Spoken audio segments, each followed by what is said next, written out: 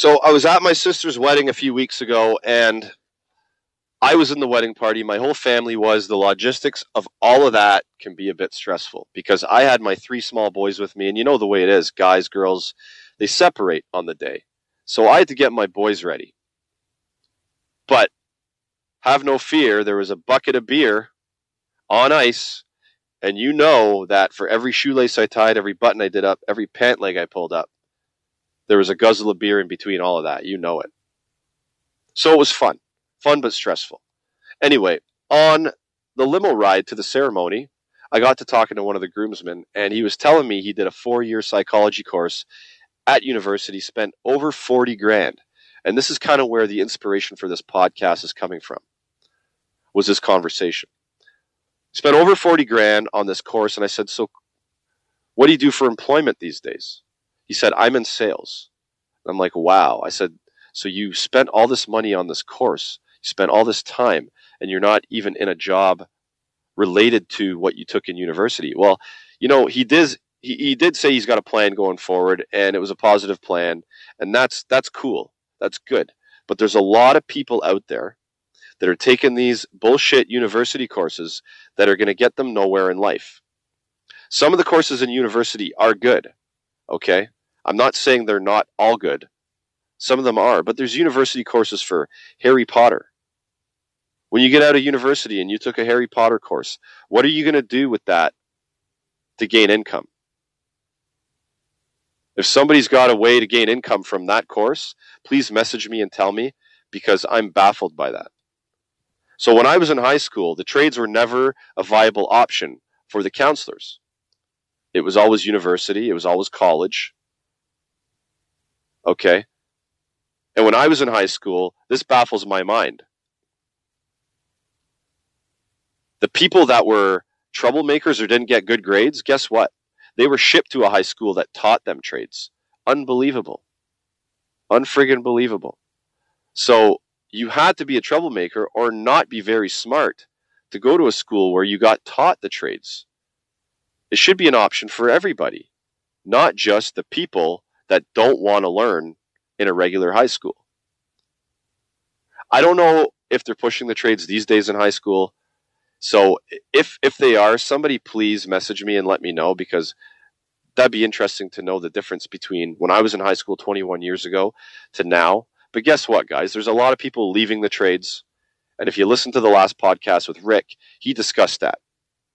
There's a lot of people leaving and not enough people coming into the trades. All right. I chose to go to a trade school. And it was the best damn thing I ever did. Okay? My parents couldn't afford to send me to university to be a doctor or a lawyer or any of those big money types of jobs.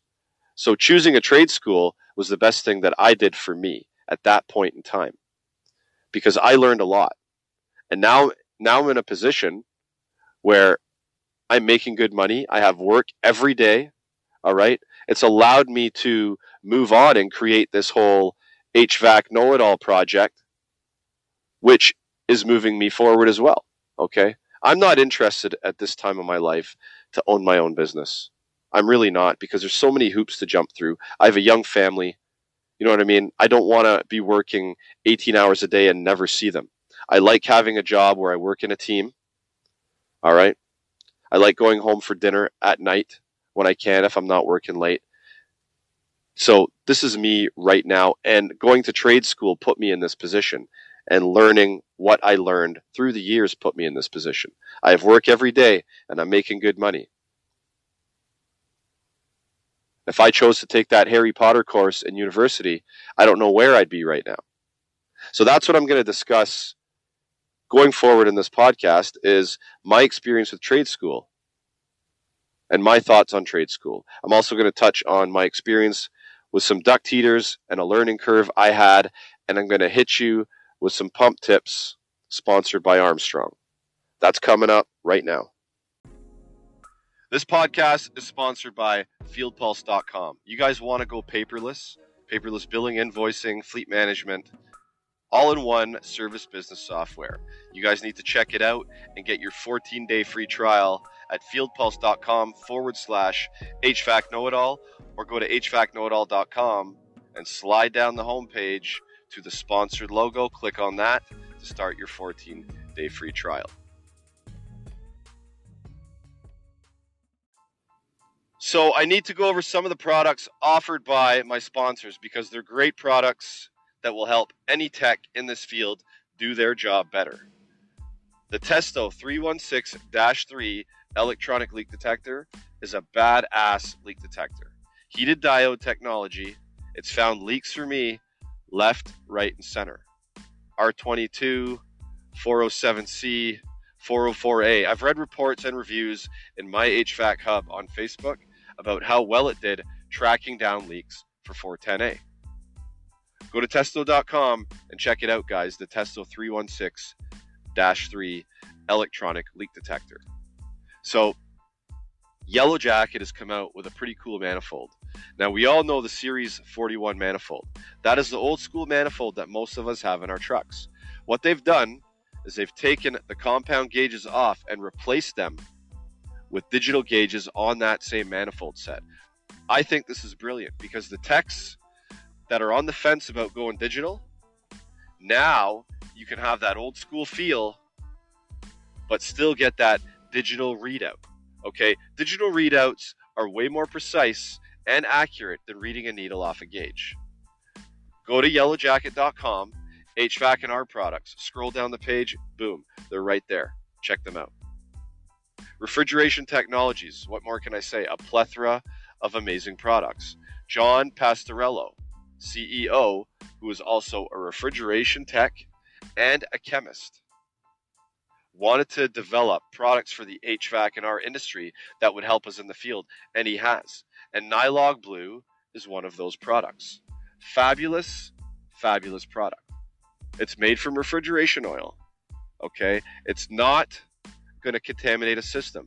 It is the best thread sealant and gasket sealant on the market for this industry, hands down. Go to refrigetech.com to check out more on Nylog Blue. TruTech Tools, tons of tools in their tool store, guys. Pick one at checkout, save 8% on that tool purchase by using promo code KNOWITALL, KNOWITALL.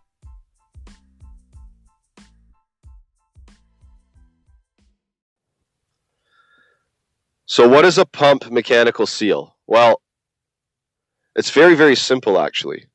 So let's break it down like this. We have a motor and we have a pump.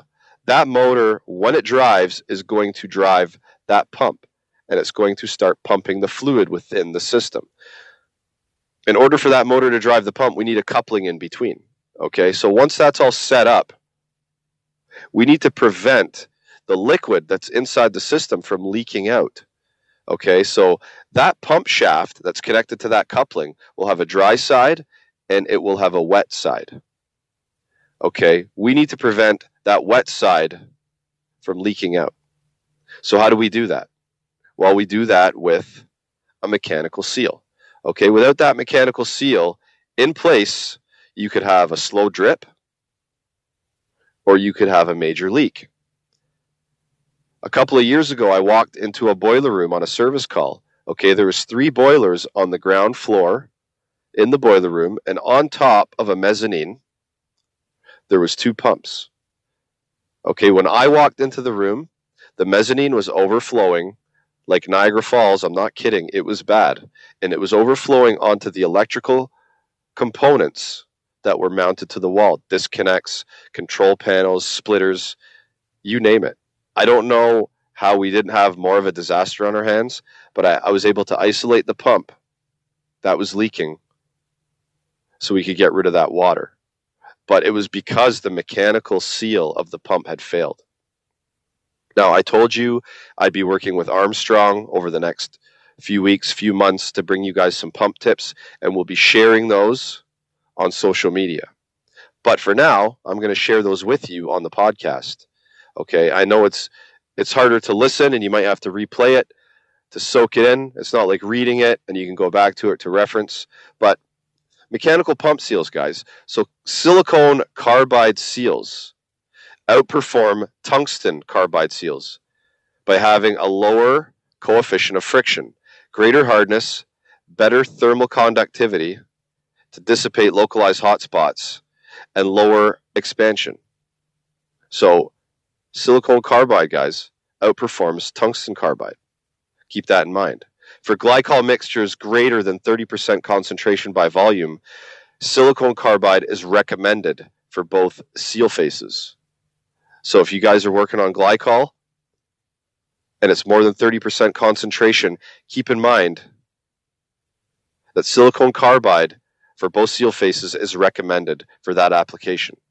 Okay? Always ensure your seal flush lines are open during operation because you don't want to run a pump dry. It can cause overheating and failure.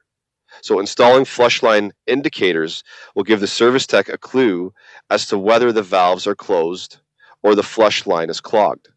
So that's very important, guys. Your seals, if you start your pump up and the seal is dry, it could damage it.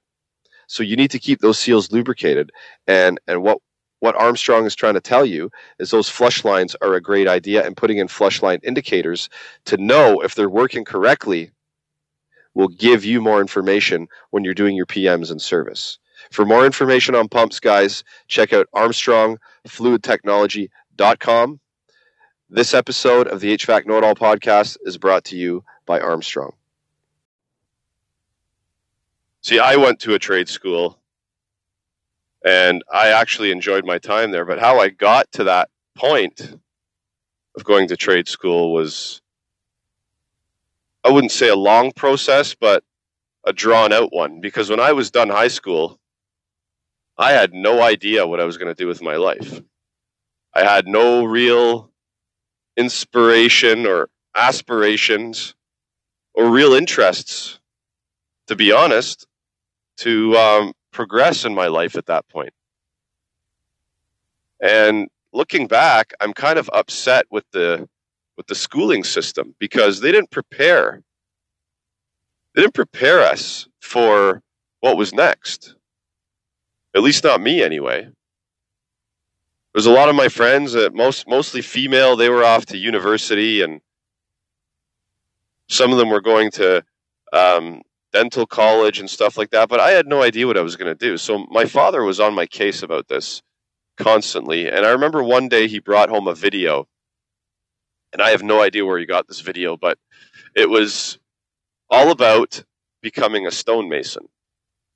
I got about 2 or 3 minutes into the video, and I'm like, nope, that's not for me. The video is a bunch of guys, filthy, lugging around heavy stones, climbing up scaffolding, not unlike HVAC, eh? Carrying around heavy equipment, climbing up ladders and being dirty. So, but I'll tell you, I don't know, it just wasn't for me watching this video. But I have a lot of respect for guys that do that kind of stuff because it's a very skilled trade. I have a friend that does it, and he came and helped me with my fireplace. And I was very impressed with his skill because it turned out amazing. So we finally decided on refrigeration, heating, ventilation, and air conditioning. And there was a local school that was teaching it, and it was called Humber College in Toronto, Ontario. Fabulous, fabulous school. Now, I signed up, and it wasn't much more than $2,000 for the year, which compared to university costs, it's a fraction. So I was enjoying it. I was really enjoying what I was learning. We did a bit of hands-on, not a lot. It was mostly classroom stuff, which I was always pretty good at. I mean, I was always pretty book smart. I always got good grades in high school and graduated with honors. But it was the tools that got me because I had no real experience with tools growing up. Now, my dad, he worked with tools all the time. He was a technician in his trade. Now, growing up, we lived in, till I was about 9 years old, we lived in an apartment building. And then we lived in a townhouse complex that did all the maintenance for you. Snow removal, cutting the grass, replacing roofs, windows, fences, you name it. So it's not like I had the opportunity to get into that kind of stuff growing up. So I think that's where a bit of I lacked a little bit in getting to know the tools, is because all that maintenance was taken care for us. But that's neither here nor there. That was something that I had to get over the hump myself. But I went to school and I did a 2-year course at Humber College. And when I was done, I had the basic knowledge, the basic book knowledge, not applicable knowledge, but the basic book knowledge of refrigeration, electrical, natural gas, refrigerants. And then I got hired by a company shortly after. Now I'm still with that same company now, so it's been a committed relationship on both ends. But back then, when I graduated, I walked into the company with the book knowledge and the basic knowledge, but I hadn't seen anything really working in real life, and I hadn't really used tools. So that was a real struggle for me. You know, I didn't really know how to double wrench, use a backing wrench on stuff, and I felt very awkward at times, and I didn't even know how to take a belt. You want to hear a funny story? I didn't know how to take a belt off an exhaust fan. So I was working with a mechanic one day, and we're about done for the day, and he goes, "Oh, I forgot to change the belt on that exhaust fan." He goes, "Can you run up and do that?" He went into the building. He was doing up his paperwork, and I go up. I can't get the belt off. I'm like, I don't know how you do this. So I ran down to my truck real quick. I grabbed a pair of tin snips, of all things, and I cut the belt off. Incredible. But I managed to get the new one on, and I started the thing back up. And I didn't even tell the guy what I'd done, which was a mistake, because I could have learned something. I should have said, "Hey, how do you get the belt off?" But I cut it off with tin snips. But listen, as I progressed, and the way things work, maybe I should go back a little bit. So the way things work in Ontario here is we do a 5-year, and I'm in Toronto, Ontario, and we do a 5-year apprenticeship. And during that 5-year apprenticeship, you go to 3 blocks of training. That's mandatory. You go to basic, intermediate, and advanced training for 2 months at a time. So with my basic knowledge that I did at Humber College, and then a couple of years in the field, when I went to my basic block of training, I was way ahead of everybody else there. And I'm not saying I was smarter than anybody else there. I was just ahead because I took that 2-year course at Humber College. Now, I met a lot of good people that I still am in touch with today. And those people are actually good contacts in the field nowadays as well. People that I can message or ask questions about, or to lean on. I mean, it doesn't happen very often, but they're there. If I wanted to reach out in their specific field, I have that relationship. Now, going to school is not just about creating relationships. It's about being in an environment where everybody else is on the same playing field. Because if you just jump into the trade as an 18-year-old kid right out of high school, you're in the game. You're with the big boys now. So you have to perform. But when you're in school, you get to learn at the same pace as everybody else in a learning environment. There's no stress of the customer breathing down your back or you losing money for the company. It's a really stress-free environment that you can learn in. Now, that's what I enjoyed the most. And I don't think that I really realized that until I went back to my basic training. So when I was at Humber College, I didn't know what it was like to be in the field. But every day we'd come into class, we'd do this or that, and we'd all joke around. But then when I got into the field, the stress level just shot through the window. Shot through the window. And I was stressed out every day. My stomach hurt going into work. And it wasn't a good time. I came out of it okay, and I came out of it for the better. But when I went back to my basic block of training, and I went back into this stress-free environment with all these other people on the same level as me, I realized, hey, this is the place to learn. This is a good place to learn. I better take advantage of this because nobody's breathing down my back. There's a teacher in the classroom that's kind of like the equivalent to your boss, but he's not losing money if you screw up.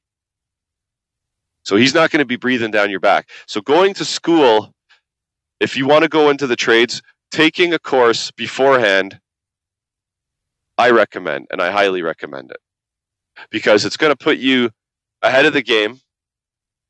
It's going to put you into a stress-free environment where you can learn at your own pace. And you can learn at a pace with other people, peers in the industry that are on the same playing field as you. So guys, if you're thinking about getting into the trade, even if you have gotten into the trade and you've just started, I'm telling you right now, if you want to take a break, get out of it, and you might be making some good money, you might have a family to support and you can't, but listen, if you have the opportunity to go to school first, I highly recommend it. Okay, so I've given you my opinion on trade school. So I don't think we need to discuss it any further because my opinion is not going to change. If you guys can afford to go to a trade school, if you have the money to do it and you have the time to do it, I think it's a great opportunity and a great learning experience to put you ahead of the curve. I know a lot of people that went to trade school and they benefited from it. I know some people that didn't, and they're still good techs. Okay, so you have to decide what's best for you. But that's my opinion on it. So moving forward, I wanted to speak about duct heaters and the applications that I've seen them in and used them in to solve a problem.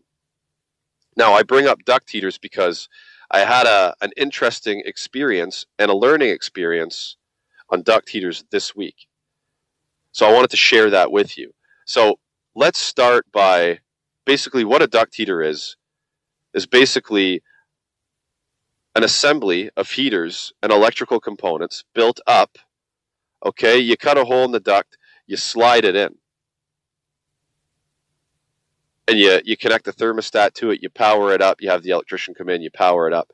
And now you have a heater in line with a duct. Okay? Now, the three scenarios that I've seen them in are very, very similar. The first one being a lab that I work on quite regularly. So the lab and the office beside it are served by one rooftop unit. Now you can see this being a bit of a problem because the lab has special equipment, the lab has special products and a process, and they need to keep the temperature at 70 degrees Fahrenheit. Now, the people sitting in the office, 70 degrees, depending on the person, is a bit on the chilly side. So they were complaining that they were too cold all the time. So we're like, okay, this is a design flaw from the beginning that should have been thought of, because it really is. They should have zoned that system in the beginning. But zoning a system is actually quite expensive because there's controllers, there's dampers, there's all the labor, wiring. So a very economical solution is to put a duct heater in line with the duct that serves the office space. So we put the duct heater in and install the thermostat on the wall. So now they can set that thermostat to what they want. It's going to reheat that air back up. And now they're comfortable in that space. We haven't had a complaint since. So for lack of a better term, it's almost like a Band-Aid solution, almost, but it's a permanent Band-Aid. And I say Band-Aid because it's something that should have been thought of in the planning process when the offices and the lab were built. But like I said, it's a permanent Band-Aid that will solve the problem long term, which it has. The next scenario, very, very similar, but a bit different. In the actual same building that this lab and office exist in, there's a warehouse. That warehouse is served by 4 rooftops, and the warehouse is kept also at 70 degrees. And off of that warehouse is an office. Okay, in that office is where some of the maintenance employees sit and do their paperwork. And again, there's a duct that comes down from the warehouse rooftop, and there's a branch duct that goes off of that into the office. And the warehouse is kept at 70 degrees Fahrenheit. So the people in this office are getting cold. So again, we put in a duct heater just to serve the duct, the portion of the duct that serves that office. Okay, put a thermostat in, they set it to what they want, and boom, they're off to the races. They're comfortable in there. So this last scenario is actually where I had my learning experience just a few days ago. I responded to a call. The room was too cold. It was a meeting room where they held events and they did seminars. And basically, the way the setup works is there's a server room right beside the meeting room. That server room is kept at 68 degrees Fahrenheit, and it's served by a rooftop. The meeting room is also served by that same rooftop that's providing cooling most of the time. So that portion of the duct that comes off to this meeting room is providing cold air. So we put a duct heater in. Again, ran a thermostat. Now they can set the thermostat to whatever they want. That duct heater is going to reheat the air going into that space and warm it up so it's comfortable for the occupants in that room. So I had a service call on that same unit. The room was too cold. I turned the thermostat up all the way, okay, just to see what would happen. The room didn't get warmer after 5-10 minutes, so I set up a 12-foot ladder because the thing is 15 feet in the air. Lucky me. I opened it up. I saw that the control board inside the duct heater was flashing and flickering from time to time. Now, the light should be on all the time. I checked input voltage to it. It was good. I checked my DC signal coming back from the stat. It was 10 volts DC. It was calling for full heat. So I was leaning towards the circuit board. The only other thing left was 2 terminals labeled A and A. Okay. And that's for an air sensor that goes out into the airstream. So I was leaning towards the circuit board or the control board. So I called up tech support and I told him what I was finding. He told me to pull one of the wires labeled A off of the board that go out to the air sensor. As soon as I did that, boom, it lit up. Everything was good. Now, he told me that that was a thermistor. Okay, and that thermistor at 70 degrees Fahrenheit should be reading around 12 k ohms. I checked, and it was close enough to 70 degrees in the duct at the time because the cooling wasn't running at that time. So the duct was just moving, ventilating air. And it was nowhere near 12 k ohm. I don't even think it was 1 k ohm. I think it was underneath that at that point in time. So that was the problem. So I ordered a new thermistor and I ordered a new control board because the thing had been flickering and cycling so much that I didn't really trust it anymore. And it was only $75. So I ordered a new one. Okay. When the new one came, when the new sensor came, I measured it. At 70 degrees, it was 11.7 k ohm. Pretty damn close to 12 k ohm. All right, so here's the learning curve. I thought that those 2 wires going out into the airstream was an air proving switch of some sort. I thought that, because I had never taken this apart because I'd never had a problem with it before, I thought it was like more of a hot wire anemometer style where it was picking up the airflow and giving the signal back to the control board, but it wasn't. It was a thermistor. Now I'm thinking to myself, how does a thermistor prove airflow? How does it know that air is actually moving across it? So I called tech support again, and I said, I really want to know how this thermistor works at proving air. He says, well, it doesn't really prove airflow. What it does is that it does nothing, absolutely nothing, in the circuit until the temperature around that thermistor reaches 125 degrees Fahrenheit. When it reaches 125 degrees Fahrenheit, what it does is it starts dialing back the solid state relays that control the heat output to the electric heaters. So it's basically acting like a limit switch. Now, if you guys have never seen these solid state relays, basically what they do is they control the output. So the contactor for the heaters is pulled in all the time. All right. Now, these solid state relays, they control the output to the heaters. So we're not banging on and off a contactor every time we have a call to maintain set point. It has a smoother transition with the solid state relays. So that's what it was. It was a thermistor, and it was there to monitor the temperature of the air around the heaters to make sure it didn't get to 125 degrees Fahrenheit. If it did, it dialed back the solid state relays to drop that air temperature off, acting as a limit switch. There was also a manual high limit in there that if it tripped, you could reset it. So there was two types of limits in there acting as safeties. Now, the other thing I wanted to mention about duct heaters, and I've had this experience before, is if the duct heater is not long enough, and this is very important, if the heater is not long enough to go across the whole width of the duct, and you have an air gap on the one side, like 2 or 3 inches of air gap, what can happen is that you're not pushing all the air or forcing all the air through that heater. You can actually set that heater off on high limit. So we've had this scenario in our company where basically the duct heater was not long enough to go across the whole width of the duct. We had to pull it out and create a blank off plate and put it back in.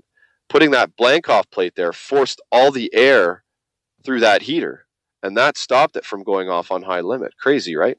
So there's something that you guys could learn from. I learned from that as well during that scenario. That wasn't my job, but I kept hearing about it, and I would ask questions on how it was solved, and that's how it was solved. We blanked off that air gap to force all the air through the heater instead of bypassing some of the air. So guys, that's the podcast for today. All right. My experience with school, my experience with duct heaters. I hope you maybe learned something. And the start of pump tips from Armstrong. Okay. I hope you learned something with those pump tips. You guys have an awesome day and happy HVACing.